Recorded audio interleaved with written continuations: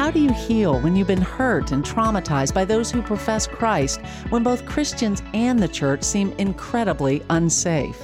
Welcome to the Roys Report, a podcast dedicated to reporting the truth and restoring the church. I'm Julie Roys. And today you're going to hear another outstanding message from the recent Restore Conference. It's by professional psychologist Dr. Philip Monroe on trauma and healing and barriers to helping others going through the healing process. Maybe you've experienced trauma and you feel stuck. You feel exhausted from trying to answer the why question. And though you may need human connection, all you want to do is isolate.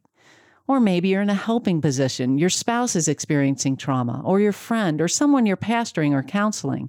You want to help, but everything you've done seems to backfire. Friends, if any of those describe you, you're going to benefit so much from Dr. Monroe's message. He addresses these issues head-on, drawing on his decades of clinical experience and biblical wisdom. I'm so excited for you to hear from Dr. Monroe, but first, I want to take a minute to thank our sponsors, Judson University and Marquardt of Barrington.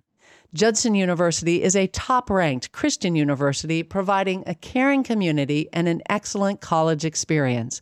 Plus, the school offers more than 60 majors, great leadership opportunities, and strong financial aid. Judson University is shaping lives that shape the world. For more information, just go to judsonu.edu. Also, if you're looking for a quality new or used car, I highly recommend my friends at Marquardt of Barrington. Marquardt is a Buick GMC dealership where you can expect honesty, integrity, and transparency. That's because the owners there, Dan and Kurt Marquardt, are men of character. To check them out, just go to buyacar123.com. Well, again, what you're about to hear is a message on trauma and healing by Dr. Philip Monroe. Dr. Monroe leads the private clinical practice, Langberg, Monroe and Associates. He's also the Taylor Visiting Professor of Counseling at Missio Seminary, where he and Dr. Diane Langberg founded the Global Trauma Recovery Institute. Here's Dr. Monroe. A traumatic event can last just a second or two, or it can be that slow burn over decades. No matter the length of time, it's not what happened, it's the experience and the effect it has on us. That tsunami that devastates every part of our lives. Trauma doesn't just devastate individuals, though, does it? It devastates families, communities, churches.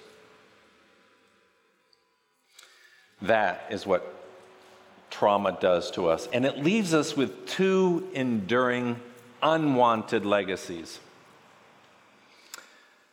The inability to answer the why question. Why did this happen? Most of us who've gone through a traumatic event and have this enduring legacy experience in our lives, we are left with that haunting question. It comes out in different ways, but it's basically trying to make sense of the insensible. What happened? What really happened? Is that really what happened? And you know, behind that question of why is almost always self-condemnation. What did I miss? What did I do? Could I have done it differently? We're trying to make the nightmare turn out different. There's a second enduring question that we're left with. And that is, how do I get out of this hell? There's got to be a way out. There's got to be a secret door. A technology, a treatment, something that will get me back to some place before this trauma happened. And for some of us, of course, it's a lifetime, so there's no getting back to, but we see other people who seem to have a peace that we don't have, and we want it. And so we vacillate from asking the why question to finding out where is the secret door out of this hell that we have. That is the challenge we have in recovery. You know, it's interesting. In the church, we haven't talked about it very much, have we? It's only a recent thing. And it sometimes begs the question, why? Why haven't we talked about trauma and its enduring legacy? It's actually not a very rare thing. Most of us, in our lifetimes, we will experience earth-shattering events that change the course of our lives. So why haven't we talked about it? Maybe it's because we really love the redemption stories. We love the happily ever after, the get to heaven moments, and it's a lot harder for us as individuals and as a church family to sit with the scars and the wounds that we bear in this life. The good news, of course, is we're all here. That means we're talking about it. We are in unprecedented times. Thanks be to God, right? A lot of work to be done yet. A lot of work to be done yet. This gives us some hope, but we have some work. So in this presentation, we are spending today a little bit more on the educational side, and that's something I love. I'm an academic and an educator. But I recognize in this room, some of you are not necessarily here because you're learning how to help others, but you're trying to find some stable ground yourself. You're more than welcome. And when we look at the last passage that I want to look at the end, you'll see why. You are the future for us as a faith community. Some of you are the helpers, the allies. Maybe you're in church ministry, maybe you're a mental health professional. We'll be speaking to you today primarily. Some of you, of course, are both. Well, how are we going to proceed in this talk? I'm going to take a few minutes to go through what is trauma, move to how do we heal, and then we're going to look at some of the challenges we have on that healing journey, right? I'm going to use very simple language. There's a lot of wonderful writings, academic research, clinical work on trauma. I'm not going to replicate that, and there's a reason for that today. We need simple language that we can communicate to anybody about the nature of trauma and how we go about the healing journey. We're not going to be simplistic. We are going to be simple, and the reason is we need to cut through the confusion that trauma brings in our lives. So we're going to talk about it rather simply, but I hope you're left with some things that you can practically do and things that you can know about yourself as a helper that will help us along the path.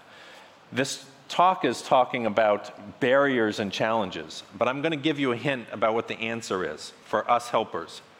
We, helpers, tend to be the biggest barrier and challenge in the process of healing.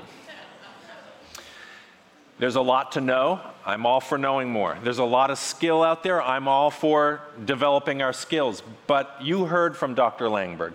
It is the character and the personhood that's most likely going to do damage to other people, not what you know and what you can do. So with that, I want to start with a short video. It's about a minute long. And I want, as you watch this video, just to take in, what are you noticing about not just the words that they use, but the affect of the video, and what surprises you? What do you think of when you hear the word trauma? You might think of terrible events like violence, abuse, or disaster. When we hear the word trauma, we often think about the cause, but trauma is actually the effect of events like these. Trauma is a wound of the heart and mind that causes deep suffering.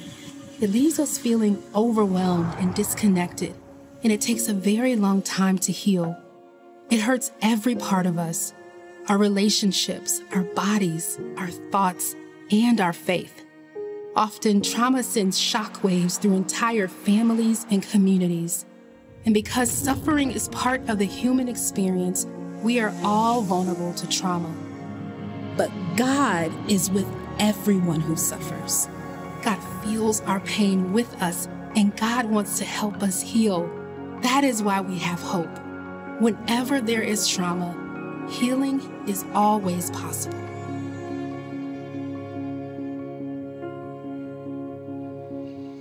What did you notice? What did you notice about this? I know the ending is a pointer to healing, but in the beginning, what did you notice? We often, when we go through events that are traumatic, start comparing right away. This event doesn't seem like it should have this much impact on my life, right? Or maybe it's not as bad as what somebody else went through. How many of you have gone through terrible suffering and some friend says, at least? And whatever they say next doesn't matter because it's going to be painful, hurtful, and wrong. Trauma is an experience. It leaves a lasting, deep wound of the heart. And it reverberates and shatters our lives. It makes it difficult for us to connect to ourselves, connect to others who care about us, and of course, connect to God. There's no comparison in this, is there? Simple language, right? To understand what is trauma. A little bit more detail, of course. What creates this experience is usually some horrific event that happens. It creates horror in us.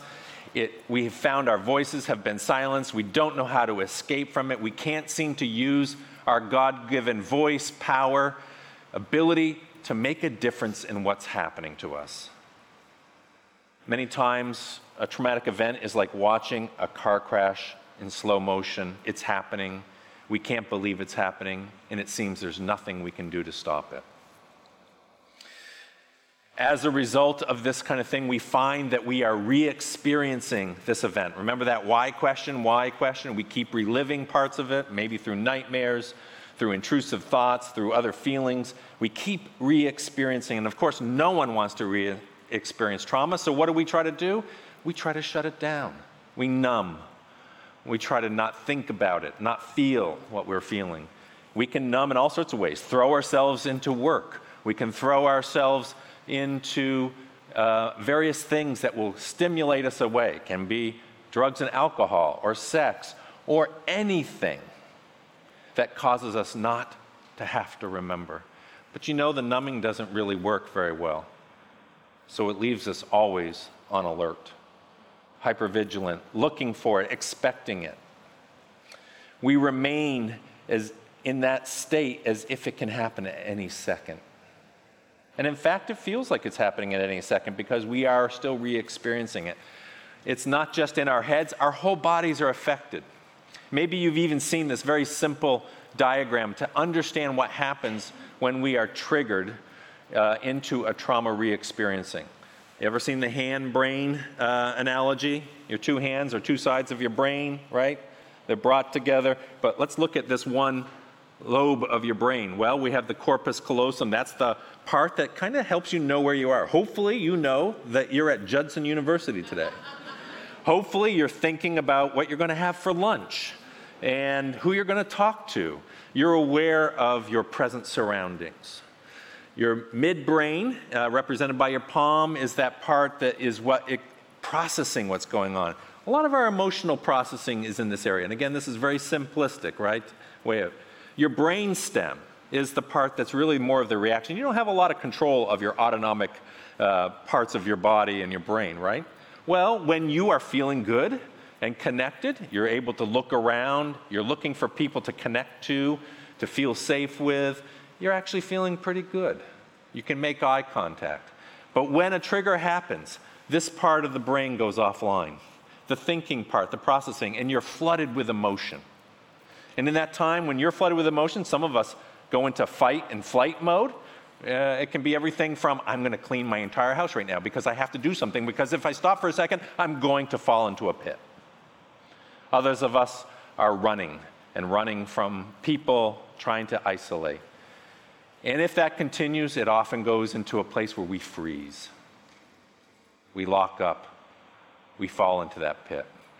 Later on, when we're not feeling that and our frontal lobes and our corpus callosum comes back online, we're able to talk about what happened, but all that cognition, those words, don't really help us necessarily avoid that reaction again.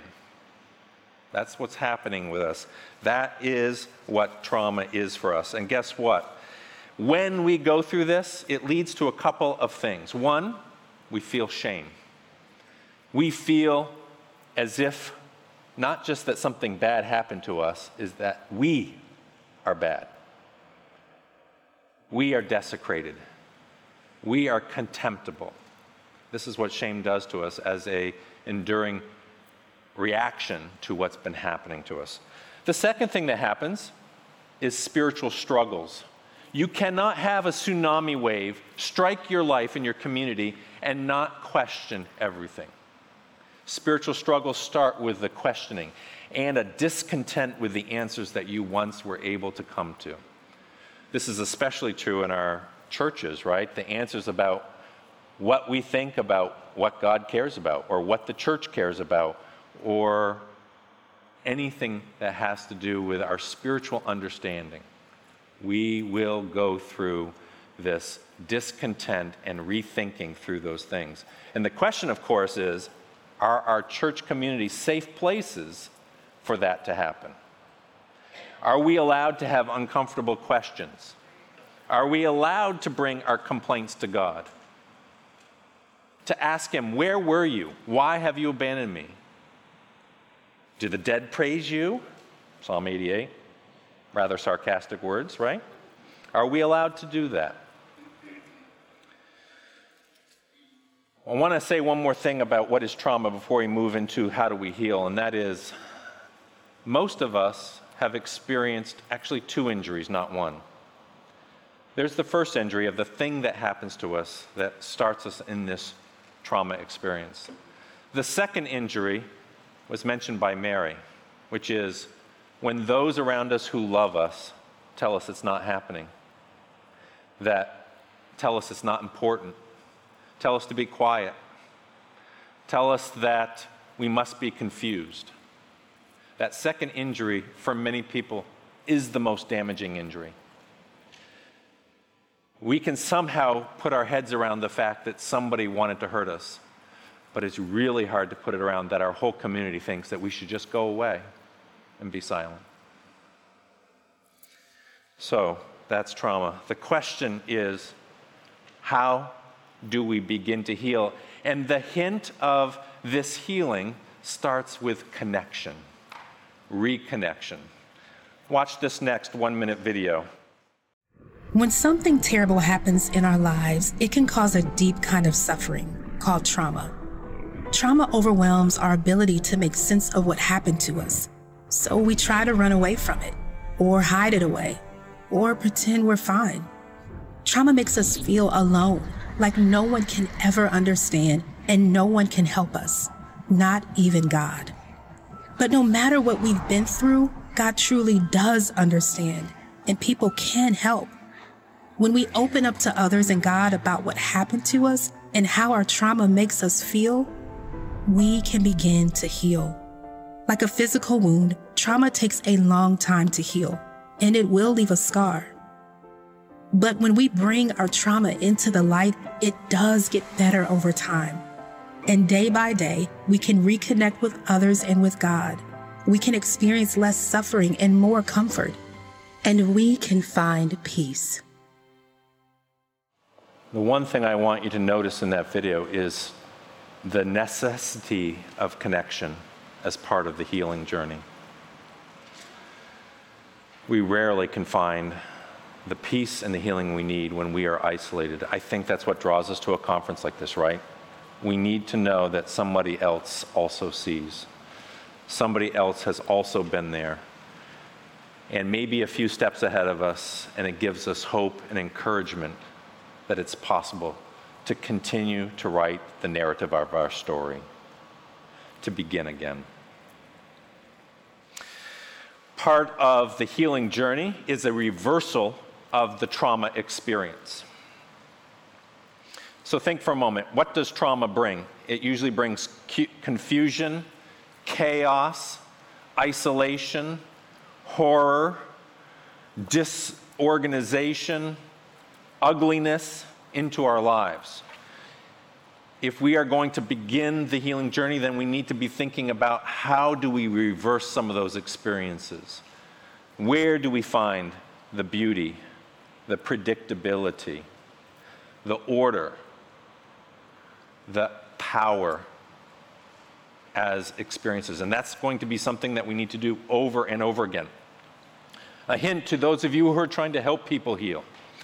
You cannot control somebody into recovery.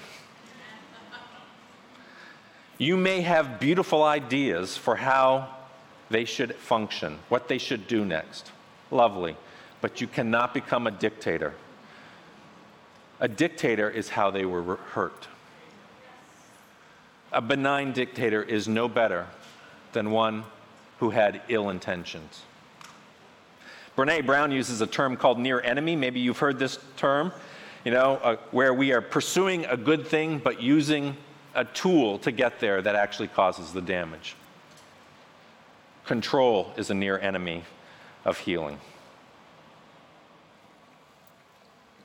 So this common pattern, and I'm not going to spend much time on this. You can read Dr. Langberg's book on counseling survivors of sexual abuse, and even if that's not the nature of the trauma in your life or the person you're trying to help, it has the same pattern. To heal, we begin first by finding ground.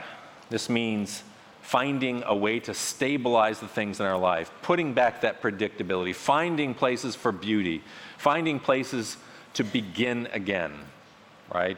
The good things that help us sleep, eat properly, right? Find a few safe people that we can relate to. That's the beginning of the healing journey. And of course that will continue on, but as we are then able to feel more grounded, we are able to start processing what happened to us, talking about it, trying to understand where the narrative we were given about it is wrong and needs correction, how to re-experience life this side of trauma. And as we go through that process, we will then start finding ways to reconnect, to step back out into our communities.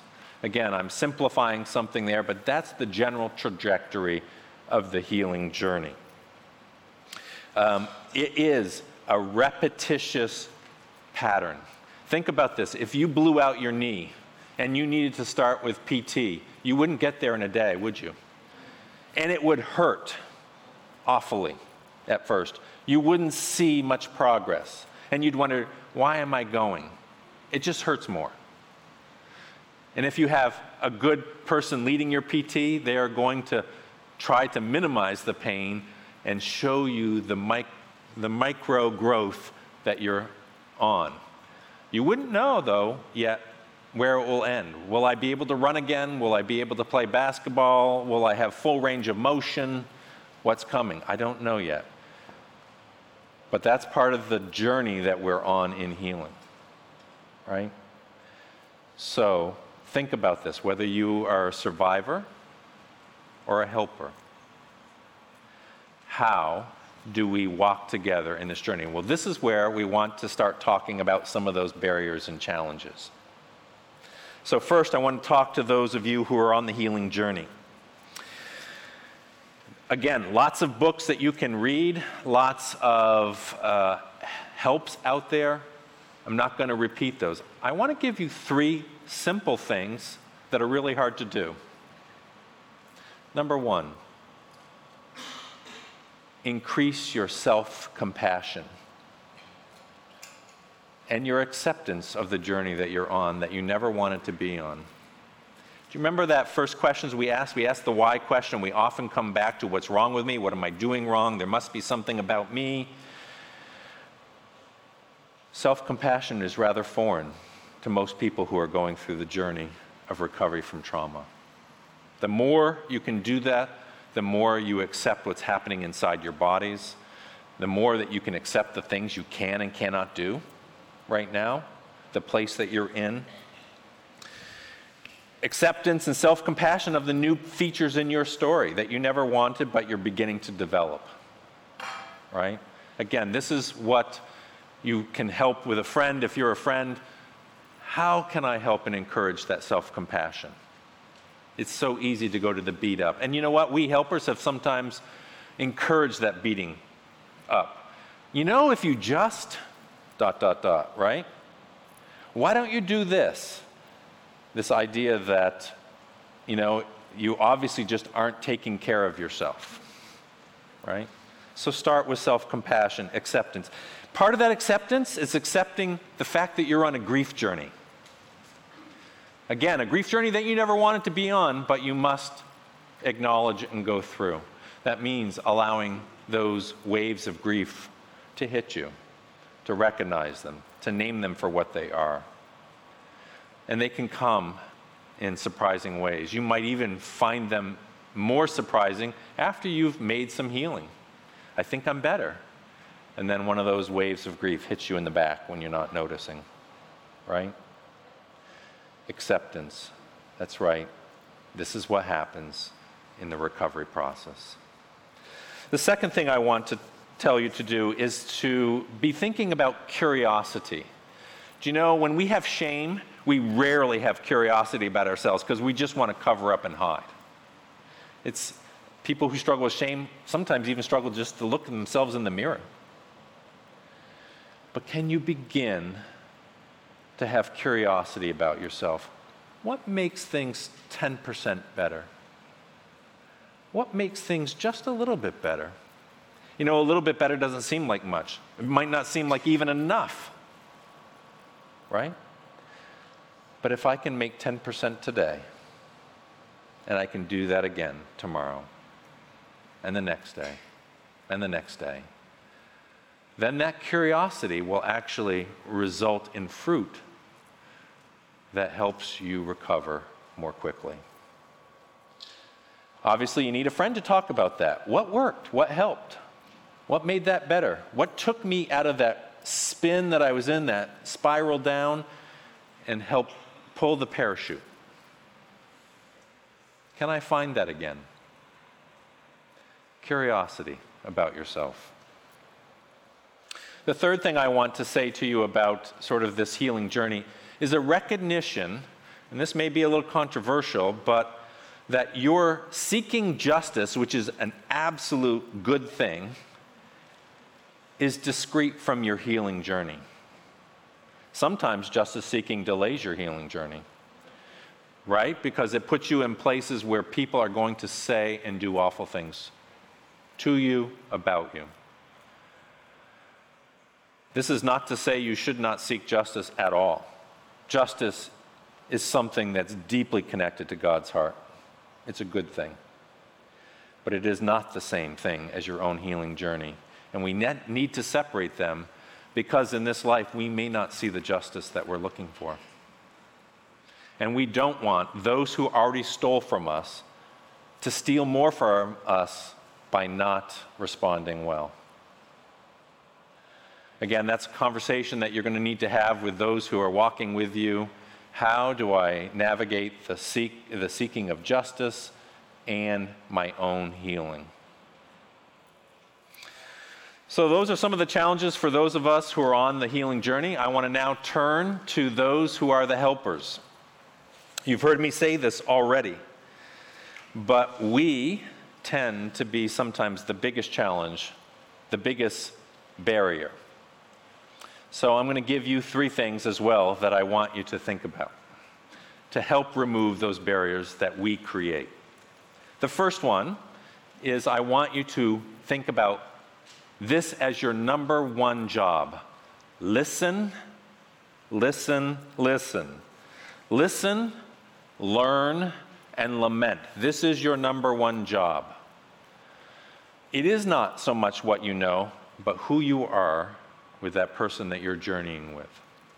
So listen to them. They are the expert, not you. They are the expert on what's going on inside their bodies, what's going on in their communities, what's going on in how they relate to the world. Listen to them. Learn. Learn what helps. Stop talking. listen. You know, sometimes we see that it's really hard for us to listen and not say stuff. I used to train counselors regularly, and we would give them a 10-minute time to just start listening to somebody in the class, one of their classmates, talk about something going on in their life. Many of them found that waiting 10 minutes without saying anything was like asking them to leap across the Grand Canyon. I can't do that. I've got to jump in there. I've got to save them.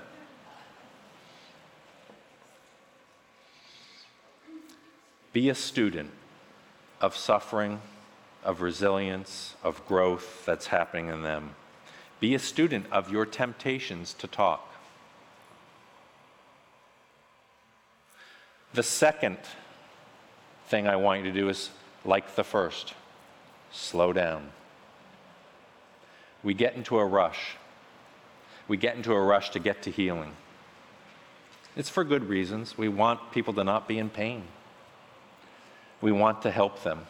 And so we start explaining, exhorting, instructing, encouraging. But we've all been in that place where we are a mess, right? Where we are in confusion. And it's sort of like that Charlie Brown where the parents are want, want, want, want, want, and it's just words. What drives you to speak when you should listen? I want you to think about that for a minute. I'm going to give you a few seconds of silence. Think about that moment recently where somebody was in pain and you felt the urge to say things. What drove that?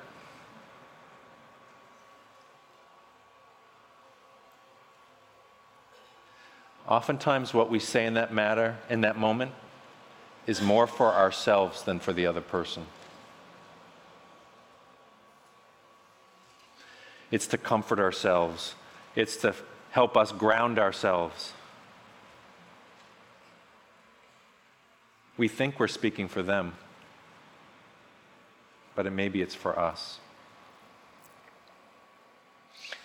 Maybe it reveals that we really have an urge to be a Messiah, to be a Savior, to be a fixer. Sometimes that's because we haven't figured out how to fix stuff in our own lives. So if I can help you have less chaos, then I feel better about myself. Frankly, that's what drives most of us to be leaders in the church. We're trying to solve things for other people, so it solves things for us.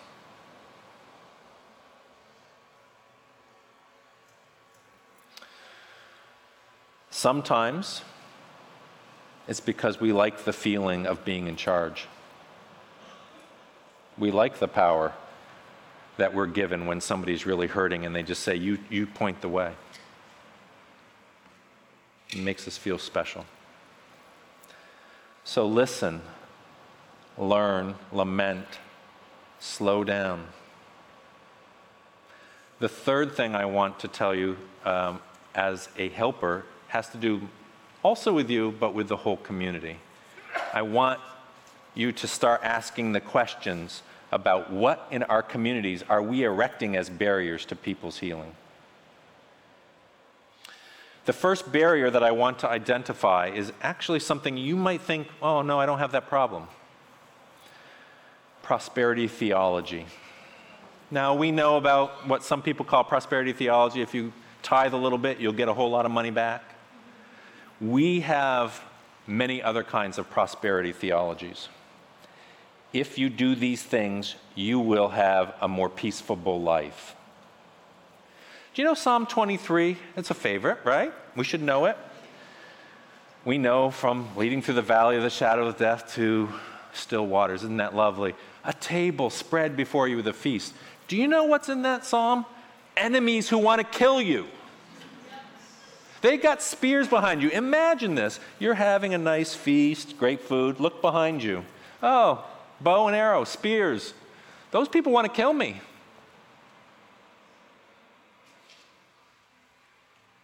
Right? So guess what? One of our theologies is we don't do well with understanding what life looks like in the struggle. What does faith look like when you're full of fear and panic? We often think, well, if you're full of fear and panic, then you're not having faith. I don't agree. What does faithful living look like in the midst of despair?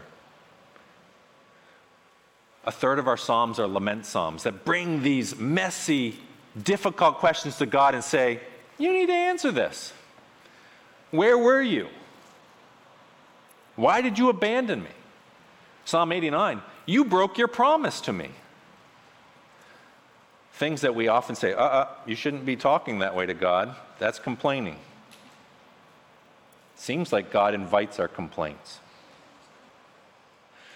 Does our faith community allow for that kind of community lament? When's the last time your community has done a public corporate lament? I asked this question last week at another community of faith or a conference where there was quite a few represented. They did a poll. It was kind of interesting technology. I think I had about 130 responses, and about 8 people said their church had ever had a lament service. And these were all church leaders. We don't know how to do this. All right? When's the last time your congregation even talked about trauma and the enduring effect on people? When's the last time it studied what repentance really looks like for those who have harmed others? When was the last time it studied the scriptures about what forgiveness really looks like and what it isn't? When's the last time we talked about God's heart for injustice? And not just the ones out there that are in some other country or in some other community, but here in our community. When's the last time we talked about what a shepherd of the sheep should look and sound like and be like? As Dr. Langberg says, it's not feeding on the sheep.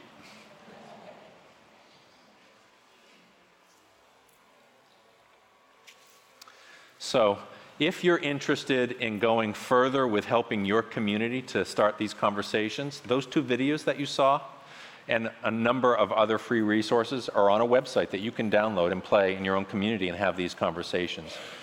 TraumaHealingBasics.org is where you can get them. There's a guide to how to lament, how to ask basic, helpful questions to someone suffering, how to examine and converse about what trauma is and how we heal. They're free. There's in a few different languages, but mainly English. I would encourage you to go there, TraumaHealingBasics.org.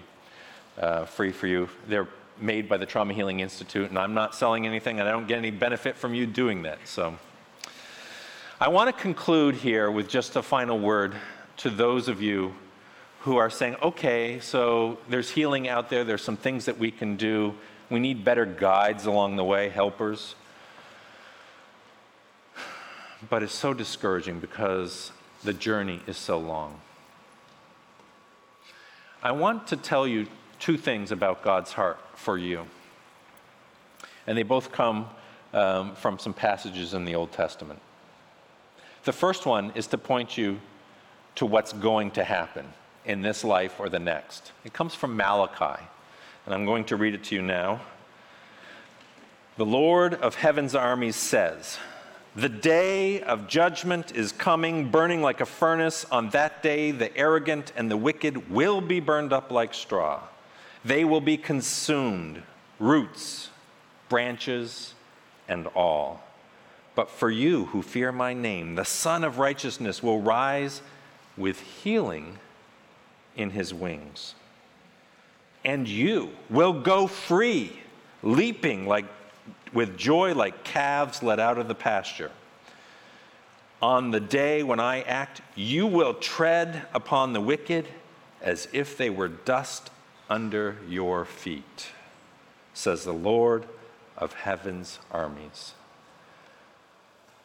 God's heart is making this right. It will happen. You will be free. Healing is coming.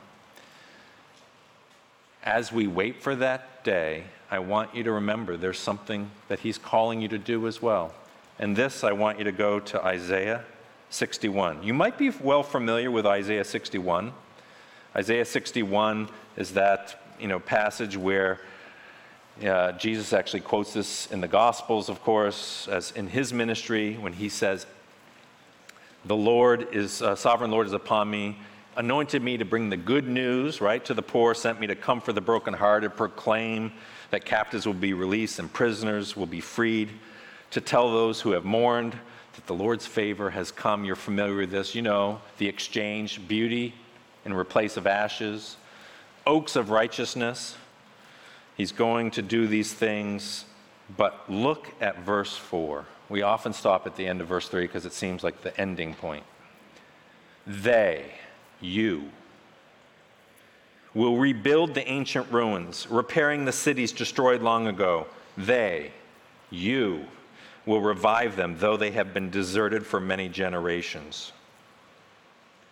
If there is a resurrection and a redemption of our church, it's not going to come from the healthy. Those who will rebuild the church are those who have gone through the healing journey. It is you. If we're going to have something good built, it is those who know, who bear the scars, like our Savior bears the scars of trauma, rebuilding the city. There's work for all of us to do. Thank you for your courage in coming, for showing up, not giving up. May you have encouraging conversations, reminders of hope, to know that you're not alone, that you have not been forgotten, and that healing is possible. Thank you.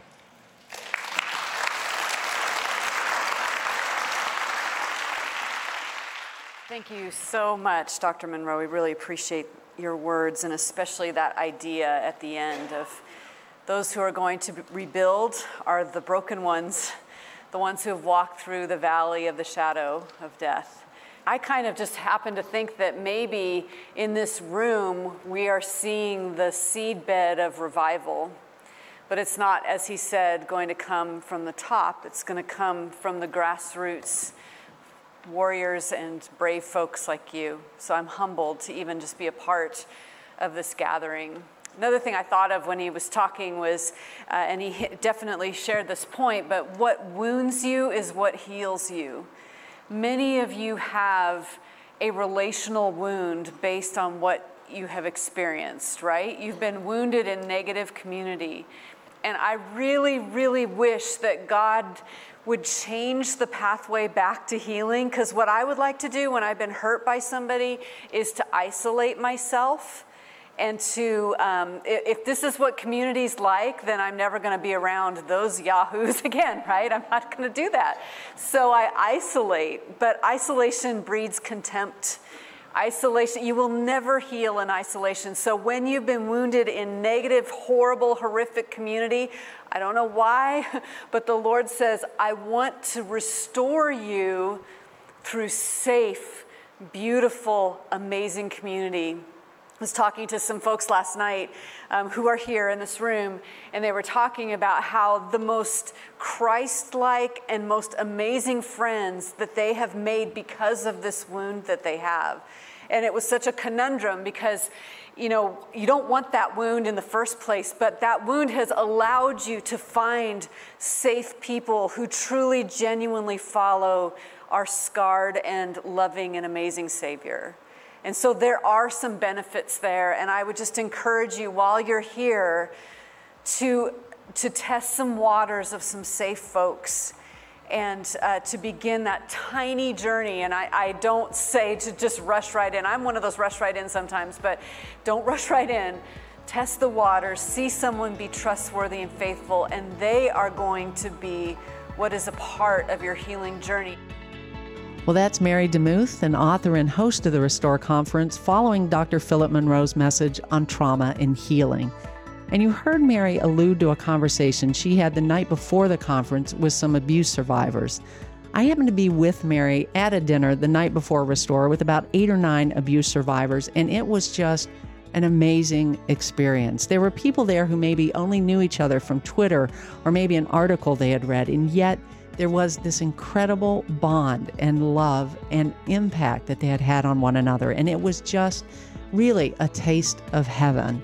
And so I just want to encourage you, as Phil did, as Mary did, there is beautiful Christian community. And often it is with those who have likewise been hurt or wounded in some way. But there is hope and there is healing in Christ. Well, thanks so much for listening to The Roys Report, a podcast dedicated to reporting the truth and restoring the church. I'm Julie Roys, and if you'd like to connect with me online, just go to julieroys, spelled ROYS.com. Again, that's julieroys.com. Also, just a reminder to subscribe to The Roys Report on Apple Podcasts, Google Podcasts, Spotify, or YouTube.